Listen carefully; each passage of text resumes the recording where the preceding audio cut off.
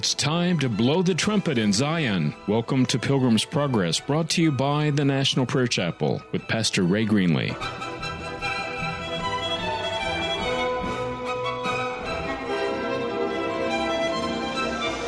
Today's broadcast is pre-recorded.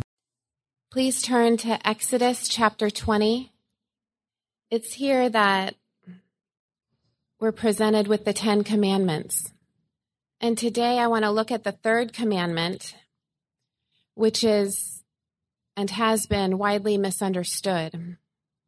Verse 7, "You shall not take the name of the Lord your God in vain, for the Lord will not hold him guiltless who takes his name in vain." The modern understanding has been simply do not curse using the Lord's name. But it's really much deeper than this. If you take the name Jesus, if you say you are a Christian, if you say you are a follower of Jesus, but your life is found to be void or empty of what it truly means to follow Jesus, it says right here that the Lord will find you guilty, for the Lord will not hold him guiltless who takes Jesus in vain, because you've rejected righteousness and the work of the Holy Spirit in your life. So how exactly do you embrace righteousness and cleanse yourself from that guilt? Now please turn to 2 Timothy chapter 2, starting with verse 19. "The Lord knows those who are his, and let everyone who names the name of the Lord depart from iniquity." Let everyone who names Jesus depart from unrighteousness and sin. Verse 20, "Now in a great house there are not only vessels of gold and silver, but also of wood and clay, some for honorable use and some for dishonorable. Therefore, if anyone cleanses himself from what is dishonorable, he will be a vessel for honorable use, set apart as holy." So it's saying right here that you must cleanse yourself from anything dishonorable, and Jesus will set you apart as holy. So what is dishonorable? It may be what you're eating. It may be what you're feasting your eyes upon, whether it be violence, sexual uncleanness. One that we've talked much about here is walking in bitterness, maybe towards a person or two in your life, or maybe it's just how you see the world from that bitter point of view, where you're constantly complaining, where you're the victim. Maybe it's lusting after money, addiction. It says that we must cleanse ourselves from anything dishonorable. And if you stop dishonoring Jesus with your behavior, with your actions, with your decisions that you're making, he will do something that it's quite possible we have no idea what it truly means. We can't even fathom in our simplistic minds, but it says he will set you apart as holy. So what's so amazing here is that if you take the action towards righteousness, towards turning away from all that is dishonorable, turning away from sin, then Jesus will take direct action for you, setting us apart as holy. It's so much bigger than us. It's for Jesus. And it's his desire to use holy vessels for his kingdom, for his purpose. So that's why we've come here today. to honor Jesus with our bodies, with our words, with our thoughts, with every single thing that we do, so that we could be. Maybe if we would do that, we would come into a little bit better of an understanding of what it truly means to be set apart as holy. Welcome to the National Prayer Chapel. The message today is entitled The Journey of Faith. The Journey of Faith. Almighty God, you've called us out of our land to a journey. And frankly, many of us have tried to hang on to our homeland. And we've been rebellious and slow. Lord, I plead that you will call us, each one, out of our homeland to the journey of faith. In Jesus' name I pray. Amen. Faith, in my mind, is a verb, not an adjective. I am faithing. And it's not something I do one time. It's a way of life. And faithing is always ignited by a rhema word. Remember the definition of rhema. It is a God-breathed word that comes to us from the Holy Spirit, from Scripture, or it can come and speak directly to us. It is an assignment that God has given to us to go do what He's called us to do. And it takes faith to fulfill that rhema word. We can't fulfill it without faith. So often the Christian life is spoken of as a journey. That's difficult for many to grasp because your focus is on what do you have to do tomorrow morning? You've got to go to work. What time do you have to get up? You've got to do this and this and this and this. And you have your whole to-do list. And so tomorrow you're going to focus on getting that to-do list done. But every day you do your to-do list, you are moving on the journey toward your death. You have a limited number of days on this earth. You do not have an unlimited source of time. You have a limited source of time. So, the journey will be until the end of your allotted time. And if you have taken that journey unconsciously, you will by accident end up in hell. No one will go to heaven by accident. Most will go to hell by accident. Nobody wakes up in the morning and says, you know what? I think I'd like to go to hell today. No, of course not. Nobody wakes up in the morning and says, you know what? Today's my day to sin. You know, Friday is my day historically that I allow myself to have my favorite dessert, a creme brulee. Once a week, I'll have the sugar. But we don't do that with sin. We don't say to ourselves, okay, it's Friday, I can go fornicate. Or it's Friday, I can cuss my husband out or my wife out. It's Friday, so I can beat my child up. No, we don't wake up in the morning with the intention of sinning. We wake up in the morning with the intention of accomplishing our to-do list or our honey-do list, taking care of our wives, our husbands, or our family. So we don't wake up in the morning and say, okay, today is my day, I'm going to sin.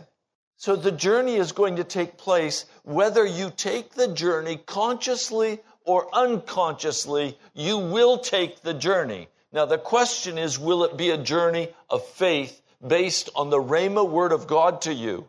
And will it be a verb where you walk in the exercising of that faith? Or will you simply be unconscious, dead, accomplishing nothing in your goal toward heaven, but accomplishing another day toward death? And none of us knows when our day comes. I've been blessed beyond measure to be as old as I am and never have had to be in suffering and sickness. I can count on my fingers the number of times I've been to a doctor in my life. I've just been blessed with health. I've been very grateful to the Lord for that. I didn't ask Him for that. That's simply a gift He's given me. And I have been on a journey. I've been on a faith journey. Let me share what a faith journey is. James, the 2nd chapter. I'll begin with verse 21. Was not your ancestor Abraham considered righteous for what he did when he offered his son Isaac on the altar? You see that his faith and his actions were working together, and his faith was made complete by what he did. What you do day by day will determine whether or not your faith has been completed and whether your journey will be successful. I lived for some time in a little town called Laramie, Wyoming. I'm currently planning a trip next summer back to Laramie, Wyoming. I've never been there as an adult. I'd like to go back and see the house we lived in, if it's still standing. I'd like to visit the church I was in as a little boy. I want to see what Laramie is like again. So I know right now the day is coming when I'm going to make reservations. I've already checked the internet. I'm going to make reservations at a hotel in Laramie. I also plan on buying a pair of cowboy boots while I'm in town. I wore mine out many years ago. I want to go up to what is called the Front Range. I want to drive over to Medicine Bow. These were favorite places. I want to go to Happy Jack Canyon. Just aside, Happy Jack Canyon is a place filled with beautiful trees and huge boulders. And the boulders are made of granite with a mixture of colors. And so the stone is just exquisitely beautiful. I spent many, many wonderful outings at Happy Jack Canyon. I have carried with me in a very safe place a rock I took when I was 4 or 5 years old home from Happy Jack Canyon. Well, I have a clear picture of where I want to go. Now, when I go to get the ticket to fly, or let's say I'm going to fly. I haven't made that decision yet, but let's say I'm going to fly. So I go to the internet and I look at where all of the airplanes are flying. And I say, oh, this one's going to go to New York City. Yeah, let's go to the New York City. Oh, here's one that's going to go to Minot, North Dakota. Why don't we go over there? You know what? I'd like to go to Denver, too. New Orleans looks good, too. When am I ever going to get to Laramie? I'm not going to, am I? I'm going to run out of money before I get to Laramie. You say, I want to go to heaven. Are you going to run out of money before you get to heaven? Money is time. Are you going to run out of time doing this wild hopscotch around the country, doing all the things you want to do before you get to heaven? Because if you don't get to heaven, you go to hell. That's the default position. So please, listen carefully to me today as I try to outline what this faith walk is. It is not a vacation walk. It takes sacrifice and hardship and deliberate choices. Now, you can walk and you can travel in many pleasant places. You can travel to wondrous places of excitement and beauty, and that will never end up taking you to Laramie. You can travel this country your whole life in a motorhome. You can see every national park. You can travel wherever you want to go. You can go to Europe. You can go here. You can go there. But in the end, will you go to heaven? The way you spend the limited amount of time and energy you have will determine whether or not you can successfully make it to the kingdom above. You have no time to waste. You have no resources to waste. They are all limited. Now, part of what I've discovered is that because I made a decision I wanted to go to heaven, much of my life has been like one of these arcade machines where you put, as a kid, your quarter in, and you have these little balls. You shoot them up, and then it comes back down through, and it goes ding, ding, ding, ding, and it bounces you all over. And then you get down to the bottom, and so you don't go in. A little lever goes boop and sends you flying up again. I feel like much of my life has been like that because my journey has not been without getting bounced. And it has not been straight. And by the grace of God, I'm still alive and I've not run out of life, but I still have a ways to go. I'm not finished with my journey. So let's take a quick look at Abraham and his journey. There are some things about that journey I want to highlight for you. First of all, Abraham, that the Apostle James is speaking about, lived for 75 years in a wicked, sophisticated city where his focus was making money. He was a businessman. It was a family business. And they had much gold and silver, the scriptures tell us. They were wealthy in their business. They had succeeded abundantly in trading, in selling, in livestock. But their money was not in livestock. It was in hard, cold cash, gold and silver, as well as on the hoof. Now, after 75 years, God comes to him and commands him to leave his family and to take a journey. His family does not want to let him go. His father does not want to let him go. His uncle does not want him to go. So they finally compromise and they go just part way to Haran, which is still in Mesopotamia and a wicked city. It also means delay. And Terah, his father's name, meant delay. It also meant lack.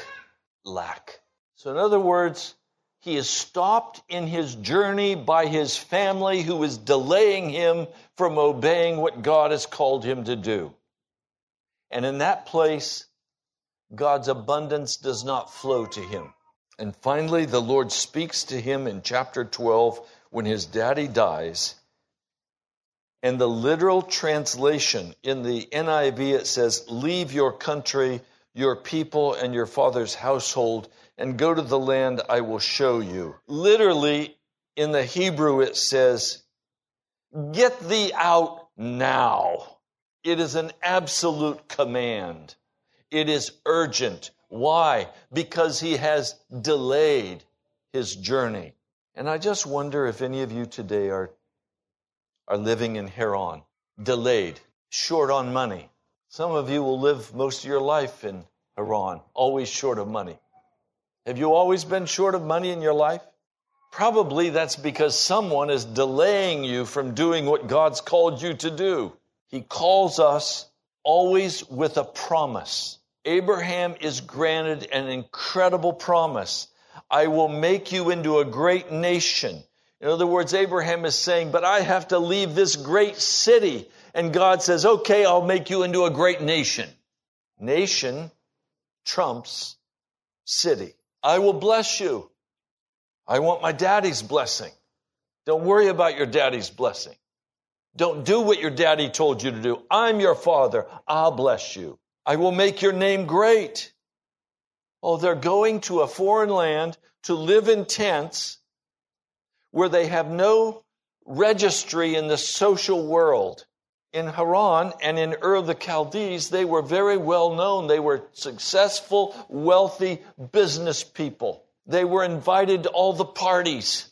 They were looked up to, and now they're leaving, and everybody's saying, what are you doing going to the backwoods? You're going to be nobody. And so God said to him, I will make your name great. I will be a blessing, and you will be a blessing. And I will bless those who bless you, and whoever curses you, I will curse. In other words, he's leaving his family. When you leave your family, you leave the protection of your family. Remember what happened when Sodom was taken over by a foreign army and Lot was captured? The culture was your family rises up and you go wipe the enemy out. So God is saying, look, you're leaving behind all of your resources. You're leaving behind your connections. Don't worry about it. I have you. And all the peoples on earth will be blessed through you. Abraham, you're going to come to nothing if you go to Canaan land. It's backward. Nothing good is going to happen in your life. And God says, everybody on the whole earth is going to know about you. Not just some little city. Is going to become known throughout the earth. And all of us here know about Abraham, don't we? And we don't live anywhere close to Haran. Today, would you say that Haran was an important city in the world? Are you kidding me? It's a place of livestock. It's nothing. But everybody in the world knows about Abraham. So with this promise, he goes out. Unfortunately, he did not obey God. He was told, leave your relatives behind. Instead, he takes Lot with him. I want you to understand this. Abraham, the great man of God, at the beginning of his journey, thought he was still in charge. He could get God's direction, and then he would decide what was best. Have you been like that? I have. I can make my own business decisions. Thank you very much. God doesn't care what I do about a car. I'll make my own choices. I'll make my own choices about where I go and what I do. All God wants to know is, do I love him? Are you kidding me? He wants to know if I will serve him, if I will obey him. So now you're going to see the life of Abram, finally named Abraham, and step by step, God is going to deal with this man so kindly and so painfully that he finally decides, even if his wife leaves him, he will obey God. And when Sarah dies, Abraham is not with her. He's in Beersheba. She's in Hebron. Quite a few miles separate them. I don't know what happened, but there was a separation between them. And not one that Abraham wanted, but one where Sarah evidently said, I've gone with you as far as I can go, Abraham. When it comes to killing our son, I'm not going to participate. I'm out of here. I understand. I'm sure that God loved Sarai or Sarah. But I'm sharing this with you to say, please understand, this journey with Jesus is not going to be neat. It's going to be messy. The journey with Jesus is not going to be tied up in a nice Christmas package. It's going to cost you everything. And at every step of this journey, God is going to bring into your life the precise, prescriptive medicine necessary to cause you to humble your heart before God and obey his word to you. And if you don't, he'll have your car repoed, or he'll cause you to lose your job, or he'll do something else in your life so that you will finally say, I've had enough pain. Okay, Jesus, you're the boss. I've made a mess of this journey. But you have to be willing to admit you've made a mess of the journey. A man called me from New York City last night and said, Pastor, will you pray for my son? He's ex-military, was just discharged, has taken a job in one of the universities teaching. He does not believe that Jesus is the Christ. He is not a believer in any way. Would you pray with me? I'm going to talk with him tonight. I said, yes, and I prayed. And then at 10 o'clock, I went to bed. Immediately, in my dream, the skies grew dark. A tornado came out of the cloud on the highway I was driving on, and it came straight down the highway toward me. It was a monster. And I knew it was a 4-lane highway. I knew I had to flip around and go the opposite direction. And as the car began to sway and rock as though it would be lifted into the air as that tornado began to approach me, I quickly was able to make a left turn and flee the other direction. And as I fled the other direction, everything was in my way to stop my progress. There was road work, road machinery, and my car is being chased by this huge, mega tornado that I know if it catches us will pick that car up and crush it. And as I'm dreaming this, my phone starts to buzz. And I wake up and I take the call, my brother from New York. And he's saying, Pastor, my son rejected. He's not a believer. And immediately, the Lord gave me the answer. He cannot be a believer because he's never seen the tornado coming behind him. He's never seen the consequence of his sin. He has no concept of the destruction that's rushing down upon his life.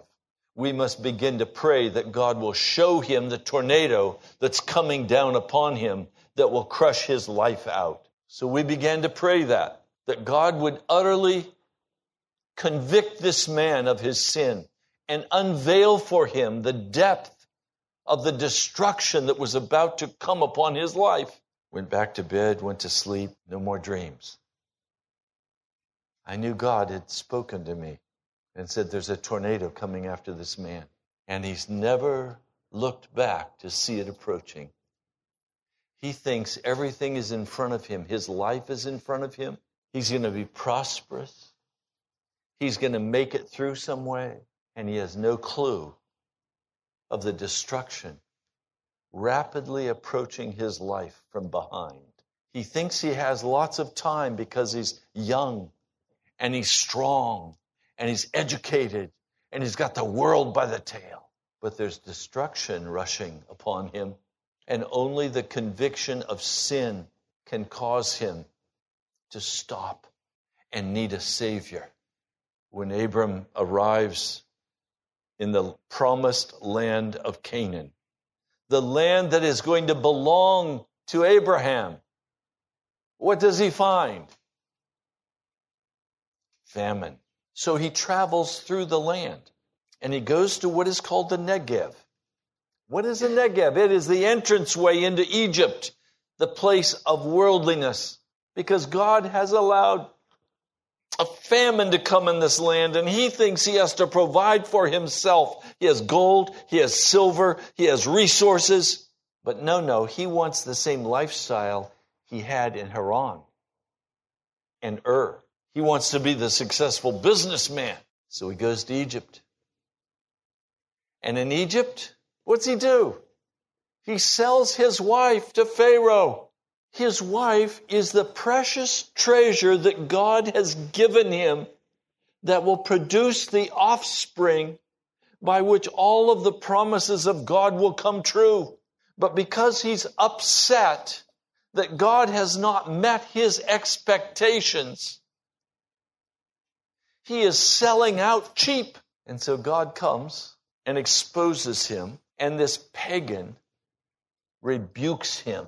There is nothing more painful than for a child of God to be rebuked by the devil's children for their sin. Why'd you do it? What could you have possibly been thinking? And look at the damage you brought to me. He kicks him out of Egypt. But while he's there, he picks up a pretty little slave girl. And that pretty little slave girl is going to cause him a great deal of trouble. And he would never have had that trouble had he not gone down to Egypt. The journey has consequences. So he comes back into the land.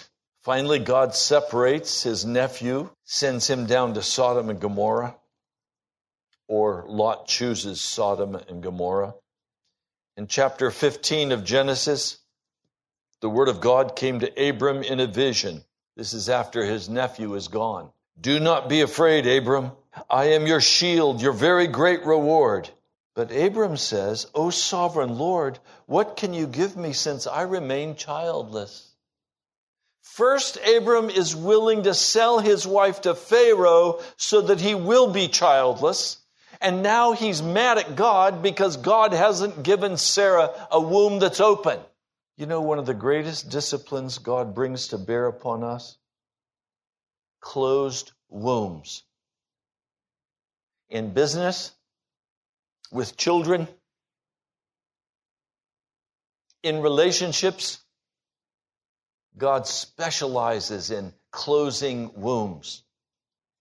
And so we have our expectation of what we should be able to do and what we should be able to accomplish, and we begin to rise up in our accomplishment.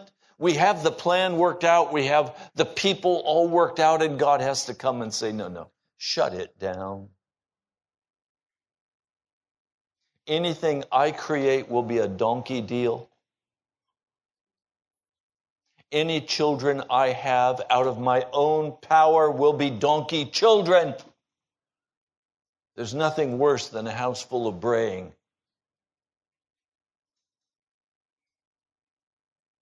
God wants something very different for us. And there has to be a learning process on the journey.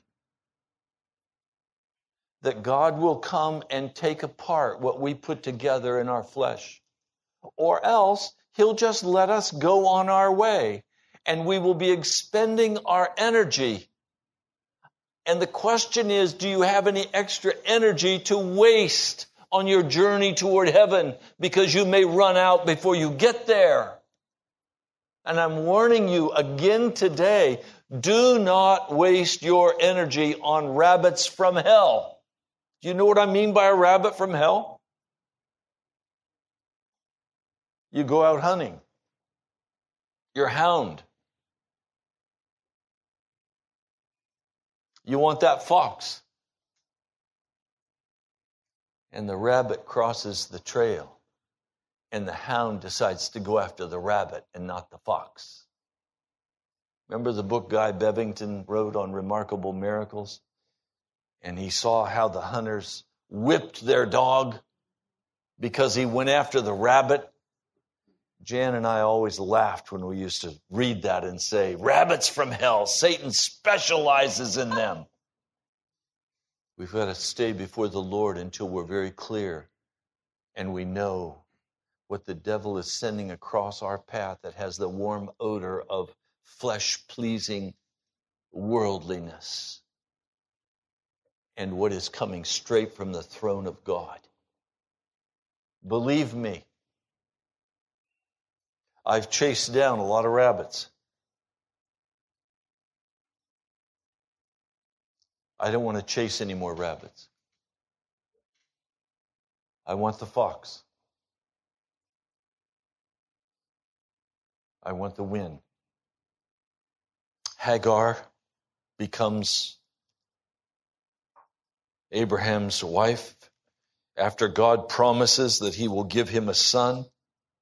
And Abraham says, oh, okay, I can't have a son, obviously, by Sarah, so I'll have my son by this handmaiden, this servant of Sarah. I'll marry her.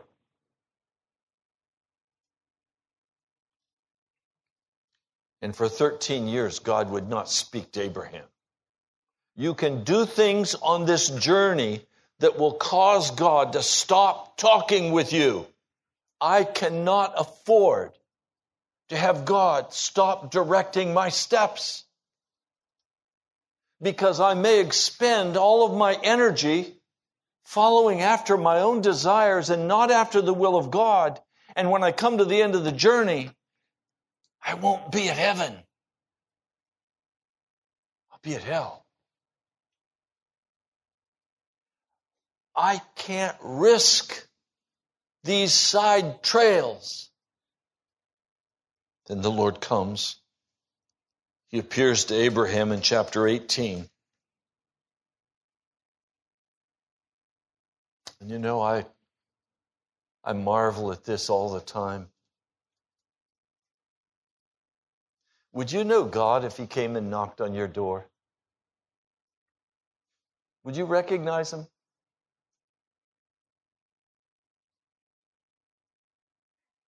Have you seen God? Have you seen Jesus? Would you recognize Him? He's not going to look like the pictures from the storybooks. And He's probably not going to be dressed in a long robe. He's going to probably come dressed in a business suit or in jeans and sweatshirt. I don't know how it'll come, but would you recognize Him? I have to tell you, I would not in my flesh recognize Jesus if He knocked at my door.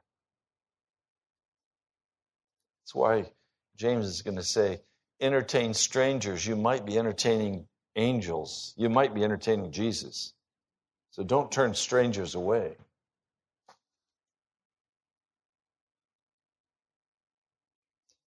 Abraham recognized Jesus and brought Him the finest meal that could possibly be produced, the finest beef, the finest flour used for the bread, the vegetables, everything was the finest. He served the pre-incarnate Jesus Christ. Now, through this journey, Isaac is born. And in chapter 22,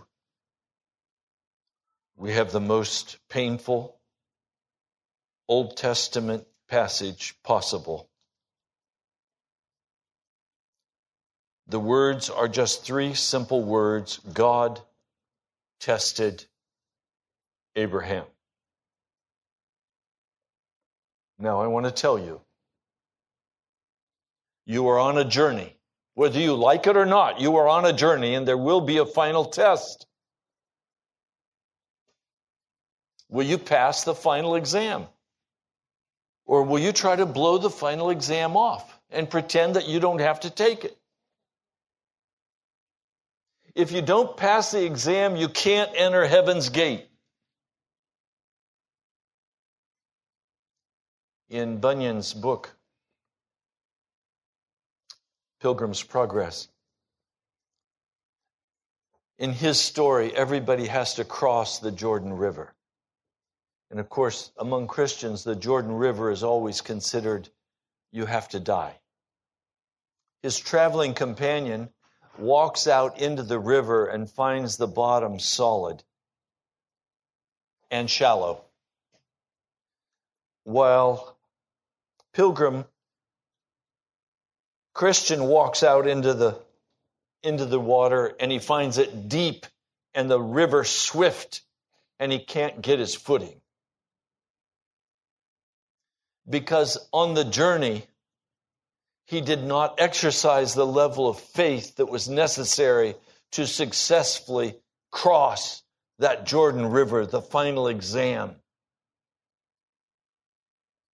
And so his traveling companion has to step in and rescue him and lift him up and encourage him and tell him, put your confidence in Jesus. He could never have made it across that river had he not had a traveling companion. Hopeful encouraged him and said, get on your feet. Stop struggling. We're going to cross together. Are you afraid of death? Do you recognize your time is running down? Even the youngest among you, your time is running down. You could be declared stage 4 cancer this week. Being young is no guarantee you will not face death or have a car accident. Some careless driver runs the red light and T-bones your car right where you're at, and it's over. Or you have a heart attack, and you die. Are you ready? Are you ready to face death today? Do you have the courage to walk through the Jordan River to the celestial city? Do you have the courage to do that today? Are you certain of what your journey has been? Has your journey been successful in walking through every trial with your eyes on Jesus, trusting Him in what you're doing and what you're saying? Or have you been off on side trips and your focus has not been on Jesus and your focus has been on your own life and your own success? Is your heart filled with fear at the idea? And I talk to some people and they say, "Oh, Pastor, I'm not afraid of death." Oh, I've talked to the strongest, burliest men who say to me, "I'm not afraid of death, Pastor."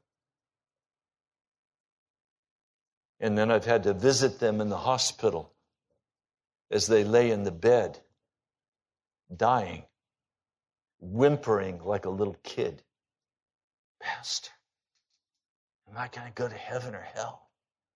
"Well, how have you lived?" "I've lived like hell." "Then you're headed for hell." "You want to change that?" "Yes." And suddenly the fear of death rises in the big, strong man who can take his Harley out and wear his black leather and say, "I'm the man." And now suddenly he's humbled before God because his life is ebbing away. I've been there many times with men and with women. There's only been one time I've known a man who said, "Pastor, I don't care if I go to hell. I don't love Jesus. I don't believe in Him, and I want out of here. It has to be a better place where I'm going." And this man, so utterly deceived, turned off his medical treatment and passed, full of bravo, as he slid down the chute to hell. I'd say that's the definition of insanity, wouldn't you? You understand, there is moral insanity. Moral insanity is not to care about your life, not to be aware that you're on a journey, to think you can just live your way and you're going to a better place. That's moral insanity. I'm in charge of my life. I can make decisions. I can choose to go to church, or I can choose to do this. I can choose to do that. I'm in charge. Right. God will deal with you for so long. And then finally, you'll come to the Jordan River. And if you don't cross over successfully, you sink down into hell. Now, by God's grace in this story, Hopeful kept encouraging. Remember, we trusted Jesus. Remember, He gave you a scroll. Remember, He told you this was going to happen. Now rise up. And finally, Christian stood up on his feet and there was solid ground beneath him. And he walked with Hopeful across. And the gates of the celestial city swung open. And the trumpet blast came. And he was welcomed into the eternal city. I don't want to get through in the nick of time. I want to be hopeful, encouraging others. Come on, let's cross together. We trusted Jesus. He will not leave us. Abraham, take your son, your only son Isaac, whom you love, and go to the region of Moriah and sacrifice him there as a burnt offering on one of the mountains I will tell you about.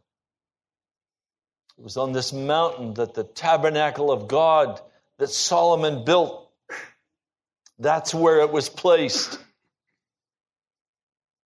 On Mount Moriah. And suddenly we have before us a very clear demonstration in Abraham's life that a sacrifice of a holy person is required for the world to be blessed. And it was looking forward to Jesus, and Isaac couldn't fill the bill. And so at the last moment, God stepped in and delivered Isaac. But Abraham did not know he would deliver him. These stories are so simple and easy when we know the end from the beginning. But it's the journey that catches us. Abraham, in agony of heart, knows Sarah will leave him over this. Knows his life is about to be broken by this. Knows that he is losing the most precious person to his heart, his son Isaac, and with it all the promises of God are going to disappear. He came to faith, we're told in the 11th chapter of Hebrews, finally by saying, okay, God's word is sure. If God wants me to kill him, God's going to have to resurrect him. Do you trust God to resurrect your dead? I was at Times Square Church. I had sat with the pastors of the Times Square Church for many hours talking about the National Prayer Chapel. They had all concurred that they would financially support the opening of the National Prayer Chapel. And David Wilkerson finally, at the end, had given just over $150,000 for the startup of the prayer chapel. They were faithful to their word. We talked through for hours over a meal. We'd met several times. David had set up a schedule so that I would regularly communicate with him. He set me up with his executive assistant so that I could reach him at any time I needed to reach him to talk or pray together about the prayer chapel.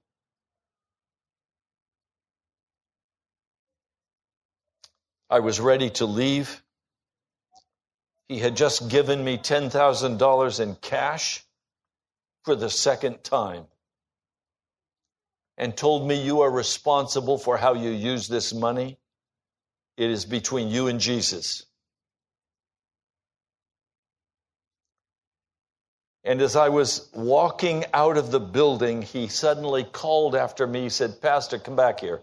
I've got something I have to get for you. I'll be right back. And he left and he came back. And he had in his hands a series of tapes of sermons that he'd preached at the Times Square Church. And the title of the series, The Death of a Vision. He said to me, we are all very excited about what you're going to do and about the National Prayer Chapel and what God wants to do there. But God is not going to do anything at the National Prayer Chapel until He's put it and you to death. Do you believe, Ray, that God can resurrect a dead church? And he sent me on my way. And Jan and I listened to those messages all the way home. And we prayed, oh Lord, deliver us from this word from our pastor. For how can God raise up a dead church? And now year after year after year, I've had to be a part of a dead church. The death of a vision. You're a part of that dead church. I love you for putting up with it, for being here. It's clear you're here for Jesus, not for me, and not for the wonderful, exciting opportunities you have by being a part of this wonderful go-go church. Can God raise a dead church? I need someone who will come and who will serve as a setup coordinator. Not me. Not me. Not me. Dead church. Dead church. As you heard our brother David praying today in the circle before the service, Lord, may we now finally enter the promised land. Do you understand what the promised land would be? it would be national radio. It would be the moving power of the Holy Spirit through this congregation in what is called revival power. It would ignite this place in the power of the Spirit of God. I've been looking and praying and standing by faith for this all of my life in ministry, 45 years. I've held countless all-night prayer meetings, countless weekend seminars on revival. I finally gave up all the all-night prayer meetings, and I gave up all the classes. I gave up on all the witnessing classes. I've been to all of them. I've used all of them. Let's go hand out tracts this afternoon. Well, you can do that if you're not dead. You can even go hand them out when you're dead, but nothing's going to happen because you handed them out. Please hear what I'm saying to you today. Can a dead church come alive? Can a dead Isaac come alive? Yes. Yes. My pastor said to me, you and Jan are going to have to suffer through the death of a vision. I had no clue how many years it would take for that dying and that death. And that then you all would have to go through another death in your own journey and in your own life, and a giving up of all of your great ideas to be somebody. God will not use a somebody. He uses a nobody. He uses cracked pots. He uses wounded people who are willing to become wounded healers. He uses people who are willing to get low enough, humble enough, unimportant enough. I hope we're all there. And I'm standing by faith that God is now ready to do something astonishing in the resurrection of His people. It's not by chance that you're here. You came at the call of the Holy Spirit, which puts a bullseye on you. God wants to deal with you. He wants to call you to the finishing of the journey. Mighty God, would you finish the journey? Would you call us to life and rescue us as a people? Mighty God, I'm standing by faith that all that you have promised is yes and amen. Thank you, Lord. Amen. You've been listening to Pilgrim's Progress. I'm Ray Greenley, pastor of the National Prayer Chapel. Come visit us. I love you, my brother, my sister. I'll talk to you soon.